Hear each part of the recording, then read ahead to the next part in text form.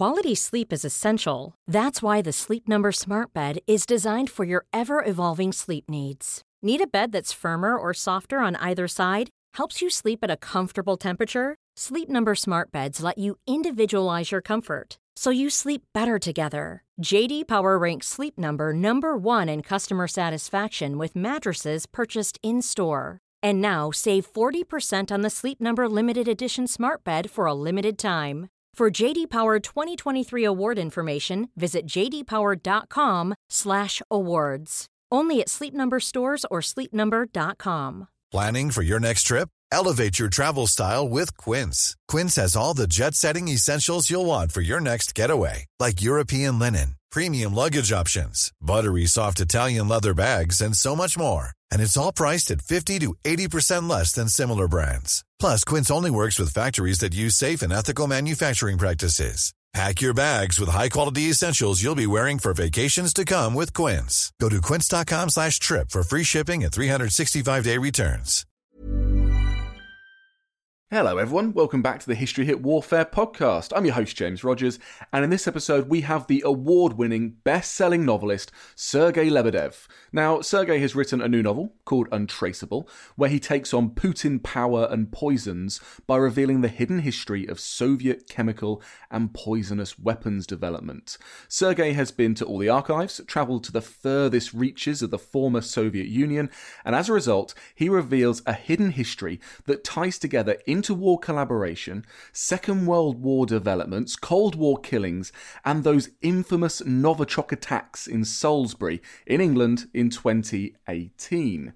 It truly is a masterpiece, a thriller that is dripping in poison. And this episode reveals political warnings, but also warnings to scientists and us as citizens about how these weapons, these poisons, are being used in the pursuit of state power.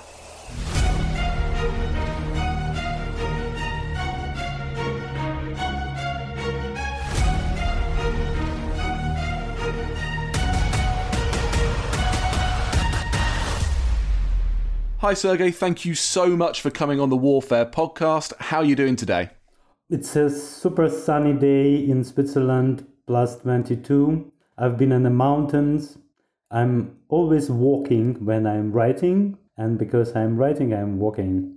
So this is pretty good. I mean, lockdown doesn't sound too bad for you. How's it going over there in Switzerland? I don't know, because I'm visiting only the mountains, actually.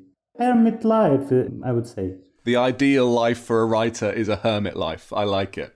Okay, well, the focus of your new novel, which you wrote as a hermit, takes place across Russia and Germany, so not a million miles away from where you are today.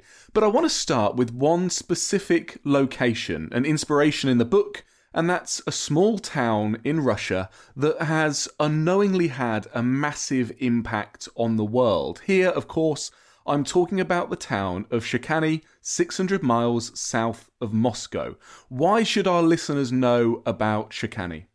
Because this secret military town, which is not as secret as it was in the Soviet times, actually is the birthplace of the Soviet chemical warfare program.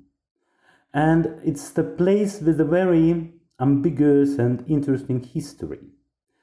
Because Soviets in the 20s, after the Civil War, after the revolution, wasn't very professional in a chemical warfare. Of course, the leading, we could say, experts were the Germans, who first invented the thing and used it in 1915 near Ypres. So, the Soviets and the Germans forged a secret treaty about the military collaboration. It happened during the middle 20s because Germany was under the restrictions of the Versailles Treaty, and Germany established a tank school in the Soviet Union, which was the cradle for a lot of the future tank commanders who fought with the Soviet Union.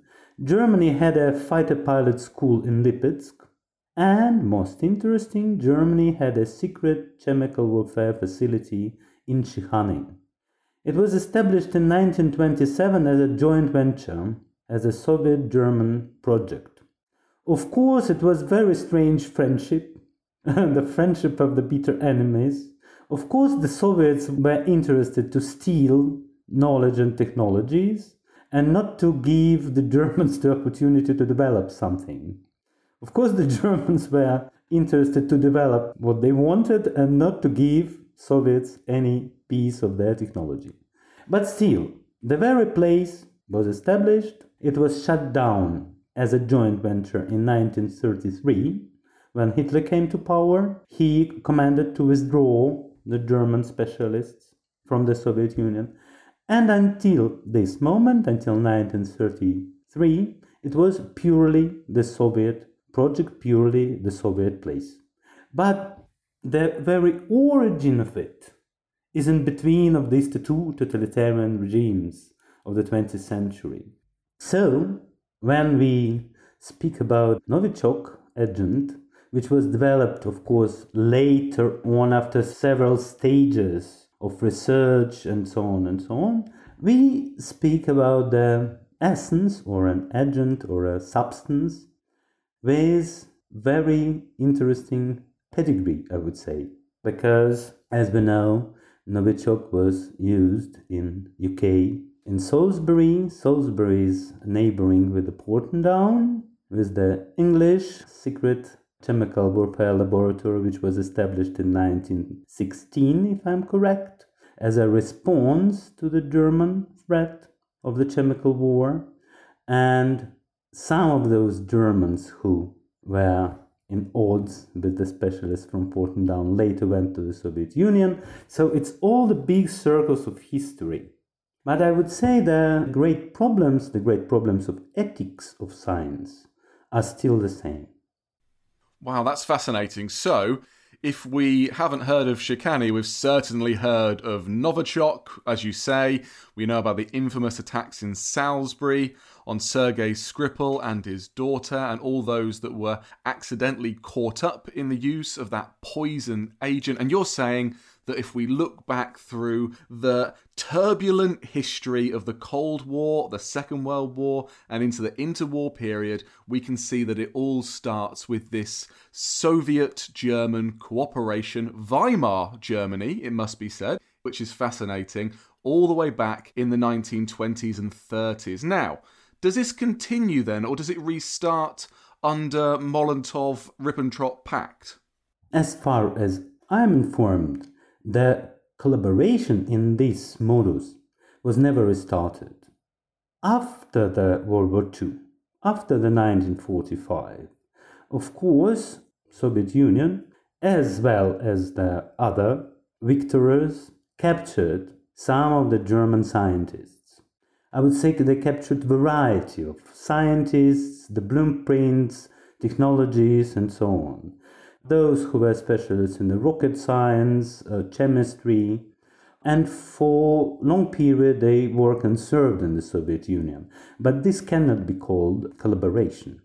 No, that's fair enough. But you're right.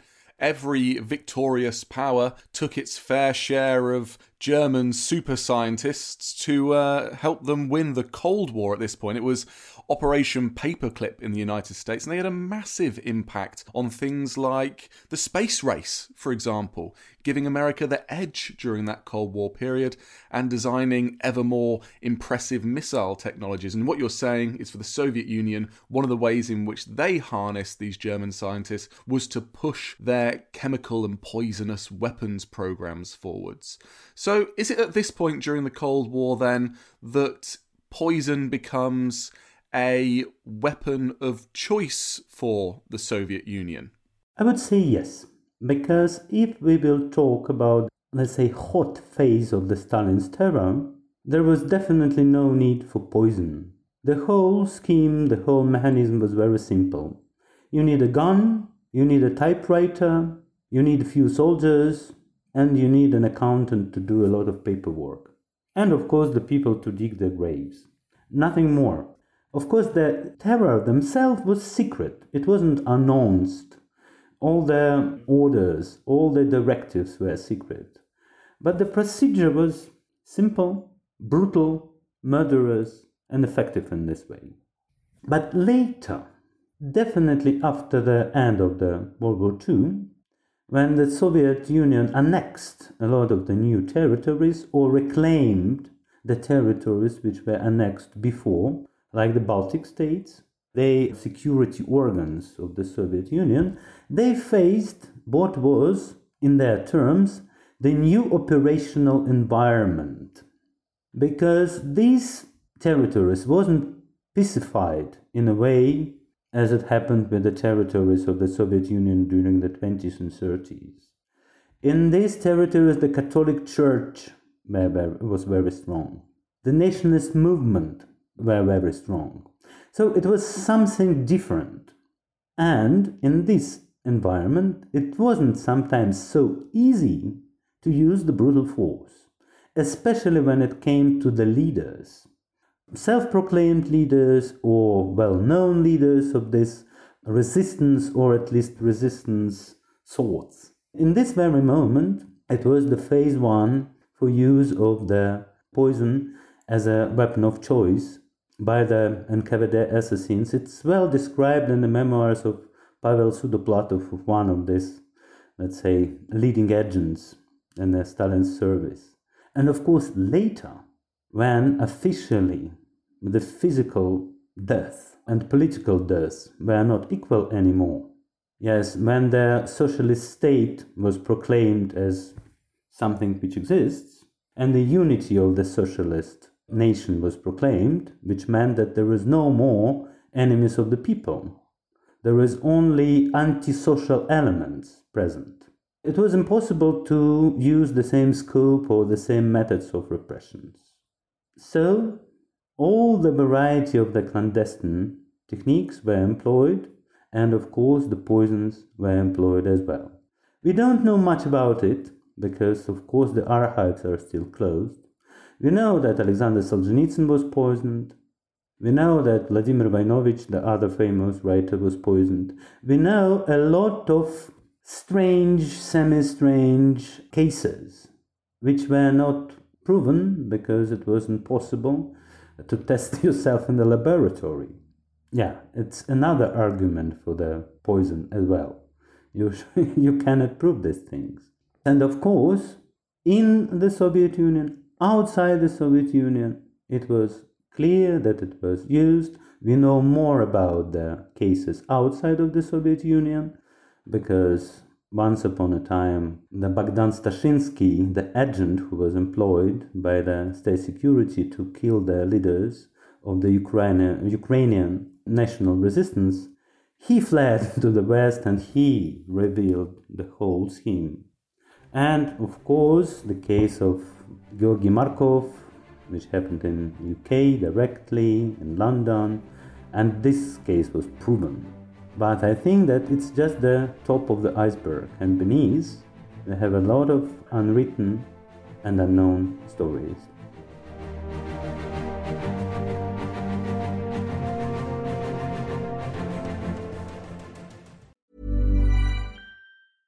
Quality sleep is essential. That's why the Sleep Number Smart Bed is designed for your ever-evolving sleep needs. Need a bed that's firmer or softer on either side? Helps you sleep at a comfortable temperature? Sleep Number Smart Beds let you individualize your comfort, so you sleep better together. J.D. Power ranks Sleep Number number 1 in customer satisfaction with mattresses purchased in-store. And now save 40% on the Sleep Number Limited Edition Smart Bed for a limited time. For J.D. Power 2023 award information, visit jdpower.com/awards. Only at Sleep Number stores or sleepnumber.com. When you're ready to pop the question, the last thing you want to do is second-guess the ring. At BlueNile.com, you can design a one-of-a-kind ring with the ease and convenience of shopping online. Choose your diamond and setting. When you find the one, you'll get it delivered right to your door. Go to BlueNile.com and use promo code LISTEN to get $50 off your purchase of $500 or more. That's code LISTEN at BlueNile.com for $50 off your purchase. BlueNile.com, code LISTEN. There's never been a faster or easier way to start your weight loss journey than with PlushCare. PlushCare accepts most insurance plans and gives you online access to board-certified physicians who can prescribe FDA-approved weight loss medications like Wegovy and Zepbound for those who qualify. Take charge of your health and speak with a board-certified physician about a weight loss plan that's right for you. Get started today at plushcare.com/weight-loss. That's plushcare.com/weight-loss. plushcare.com/weight-loss. Okay, Tristan, you've got 50 seconds. Go. Right, so Dan's given me a few seconds to sell the Ancients podcast. What is the Ancients, I hear you say? Well, it's like Dan's show, except just ancient history. We've got the groundbreaking new archaeological discoveries. This seems to be the oldest known dated depiction of the animal world, as far as we can tell, anywhere in the world. We've got the big names. It's one of those great things, Pompeii. It's kind of forever rising from the dead and from destruction. We've got the big topics. The man destroys 7 legions in a day. No one in history has done that. Subscribe to the Ancients from History Hit, wherever you get your podcasts from. Oh, and Russell Crowe, if you're listening, we would love to have you on the Ancients. Spread the word, people. Spread the word.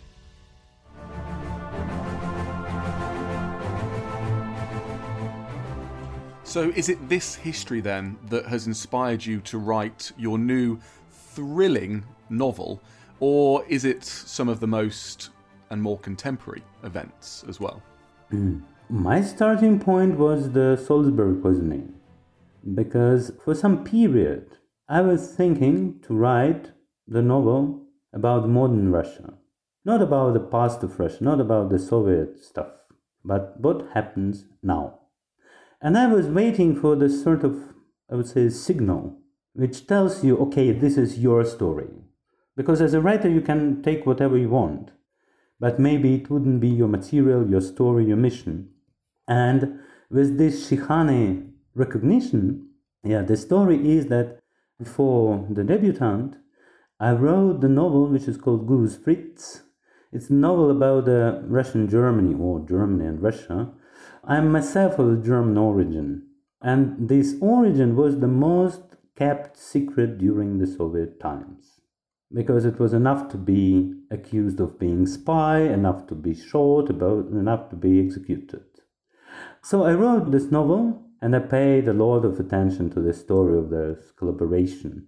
And this is why I knew about Shihane, because for majority of Russians, even those who are informed about the history, this name told nothing. So with this magic sound, I understood, okay, maybe it's time to think about this topic. But not from the point of view of the assassins, because it would have been an obvious choice, but from the point of view of the scientists. Because in my childhood, I had a figure of interest, I would say. This person was the friend of the family, or even a distant relative, distant in this degree when the relativeness becomes relative. And he was the object of my fascination, because in the Soviet times, he was absolutely non-Soviet person. His flat, which was quite big, and filled with books, music, paintings, all non-Soviet. He was a secret man who was able to live in the Soviet Union like the Soviet Union doesn't exist. And this enigma was my fascination. I was, in the childish love with him. I was thinking to be somebody who can repeat this way of living, but nobody actually was able to explain what this person is doing in his life. He's a scientist or not scientist, or just intelligentsia person. Who knows? Who knows? He was welcoming, charming, and that it was enough. And only in the middle of the 90s, I got an information that actually this non-Soviet person was the general major of the Soviet army and one of the leading experts in the biological warfare.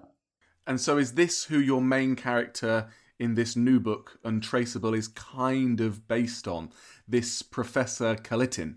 Of course, he's not a direct prototype, but my fascination with the ability of the person to invent the most dangerous things in the world, to be an extra loyal servant of evil, and in the same time to be, welcoming, as I told you, charming and non-Soviet and non-loyal. this double life, it was very usual for the Soviets to live the double life. But this is double life in its extreme, in its absolute extreme. Yeah, and in this sense, yes, I used him as a question, I would say. How it is possible? And what this loyalty is based on. Actually, I must say that I also used another source. It is the book which is called Challenge. It was written by Vil Mirzayanov, one of the chemists who actually invented Novichok. But in the late 80s, he transformed himself. He understood actually what they were doing. And he became the first Soviet and later Russian whistleblower. He was the person who tried to inform the Western powers that despite the fact that Russia signed an agreement to stop the development program, actually the program is running on. He was placed in the notorious Lefortovo prison and he was forced to leave Russia. And he later wrote his memoirs. And these memoirs provide quite a unique insight, let's say, the kitchen of Novichok makers. And I was fascinated actually with this very idea that they were really a little bit like playing in alchemistry. They were trying to invent untraceable substance. And here we come really to the issue of the morality, how it is realized in our world. As a child, I was crazy about Sherlock Holmes. Yeah, I read all the stories, I knew them perfectly well. And this hero, the very idea of justice is embodied. Nothing can be hidden. Ordinary people can be misled, they cannot possess the proper view, but still, somewhere in the world, one thorn, one detail, one piece will tell you that the crime took place. And the idea of the untraceable poison hits, actually, the very base of justice and morality. It tries to undermine the idea that crime always leaves the trace. And in this moment, in this point, and on this crossroad, is the main drama of the novel. And it always leaves a mark and a trace on the soul as well, perhaps, with that moral element there. It reminded me, actually, when I was going through your novel, of the even further back history of those who invented things like chemical gas and pesticides, like Fritz Haber and his wife Clara Immerwahr. Now, he, of course, was recruited into the German military during the First World War, and he's the pioneer behind weaponizing this technology. But it's his wife Clara who takes against this, isn't it? And she ends up writing a letter which I find fascinating about how she says that he has turned against the very essence and meaning of science to better humanity. And she takes his military pistol and shoots herself in the heart, because she so detests what he's done with their research, which was designed to better humanity. And in your novel, I think you can kind of see some of the traces of this. Did you draw on their story or people like it who have looked at what they've done and thought, wow, I really wish that I hadn't invented that? Yeah, actually, Clara is, I would say, the hidden hero of the story. My flat in Berlin actually is not far away from Haber Villa. And while writing, I visited the spot 3 or 4 times. It's closed now, it's private, but still you can see the yard, you can see the building, you can see all the scene of what had happened in May 1915. And Clara is mentioned only once in the novel. But actually she is the angel of this text. Because when people try to speculate and they try to explain you, but what was the options? What was the choice? How can you avoid this? You are the citizen of your country, you are a loyal citizen of your country, you are a patriot of your country, and so on and so on. There is an extreme option. There is an extreme option not to be involved, to try to stop this at any cost. And quite interesting, I found that this, I would say, high moral spirit is shared by the heroes of Solzhenitsyn's novel In the First Circle. Yeah, because in the Russian literature, or maybe not in the Russian, not only in the Russian literature, it's the unique piece. It's about the scientists in the special Soviet prison, which is called Sharashka. The place where you work, you invent what the state security needs, and you are cutting your term in a prison. The better you work, the shorter you stay. And Solzhenitsyn's description, and he himself as a mathematician spent some time in this Marfino place, where they invented the techniques to secret recording of the telephones. And he puts the heroes to the same test. You can take this challenge, you can invent what they need, you will be released, you will see your wife, or you can refuse and you will go to the real camp. Not this Sharashka with its food rations and so on and so on.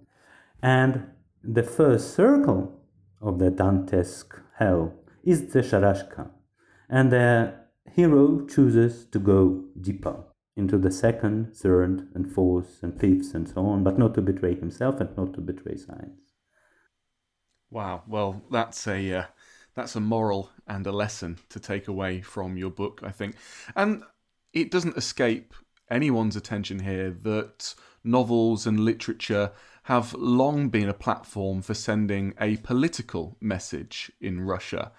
And is your political message here a wake-up call, a warning to scientists just to think about exactly what their research can do and what their inventions can do and how they can be twisted and turned and used to further the interests of the nation's state in the most heinous ways?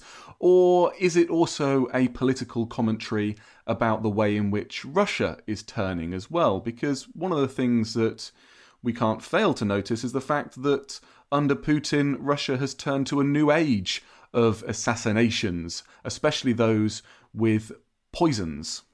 Okay, I would say there is a matryoshka. As always in the Russian stuff, it's matryoshka of intentions, messages, and so on. Of course, the first message is international, because we clearly can see that it's not only Russia as acting in the same way. I'm not going to whitewash Russia. I would like to pinpoint that it's a sort of dictator's club, which had coined itself in the late years.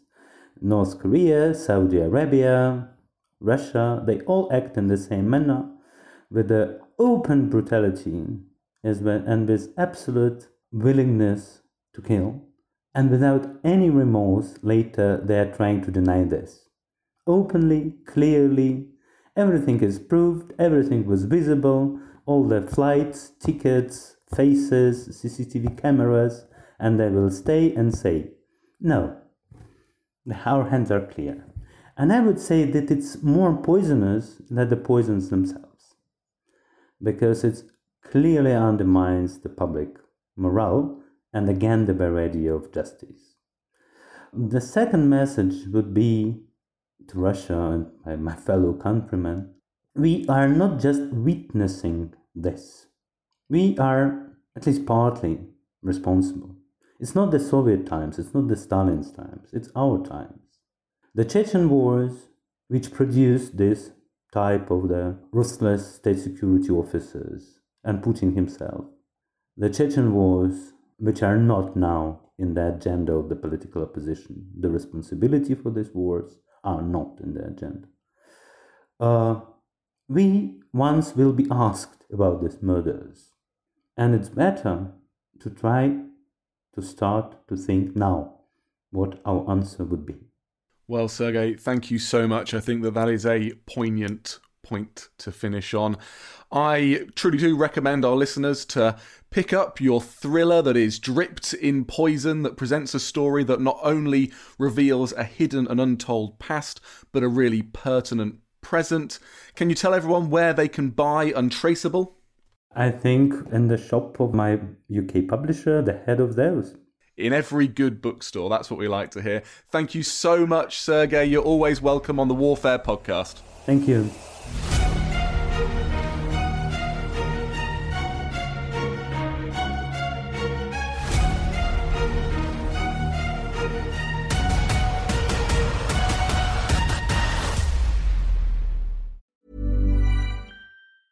Normally, being a little extra might be a bit much, but not when it comes to healthcare. That's why United Healthcare's Health Protector Guard fixed indemnity insurance plans, underwritten by Golden Rule Insurance Company, supplement your primary plan so you manage out-of-pocket costs. Learn more at UH1.com.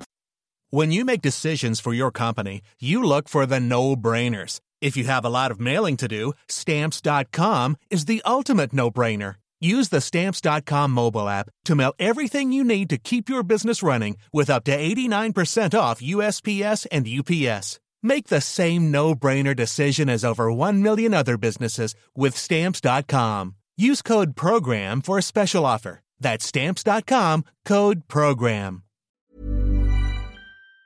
And before you go, remember, as a Warfare listener, you get a special discount at History Hit. Subscribers get access to blissfully uninterrupted, ad-free podcasts and thousands of hours of history documentaries. You've got everything from the American Revolution to my own documentaries like Traces of War, Weapons of War, and 24 Hours in Normandy, where I follow in the footsteps of the Green Howards on D-Day, from their beach landings to being awarded the Victoria Cross, and all the way through their first day where they made it 7 miles inland, further than any other British or American unit. So head over to historyhit.com/subscribe or follow the link in the show notes and use the code WARFARE to get 50% off your next 3 months. That's the code WARFARE to get 50% off. And if you're an Apple listener, you can subscribe for new ad-free episodes within the app. So give it a go. I know you're gonna love it.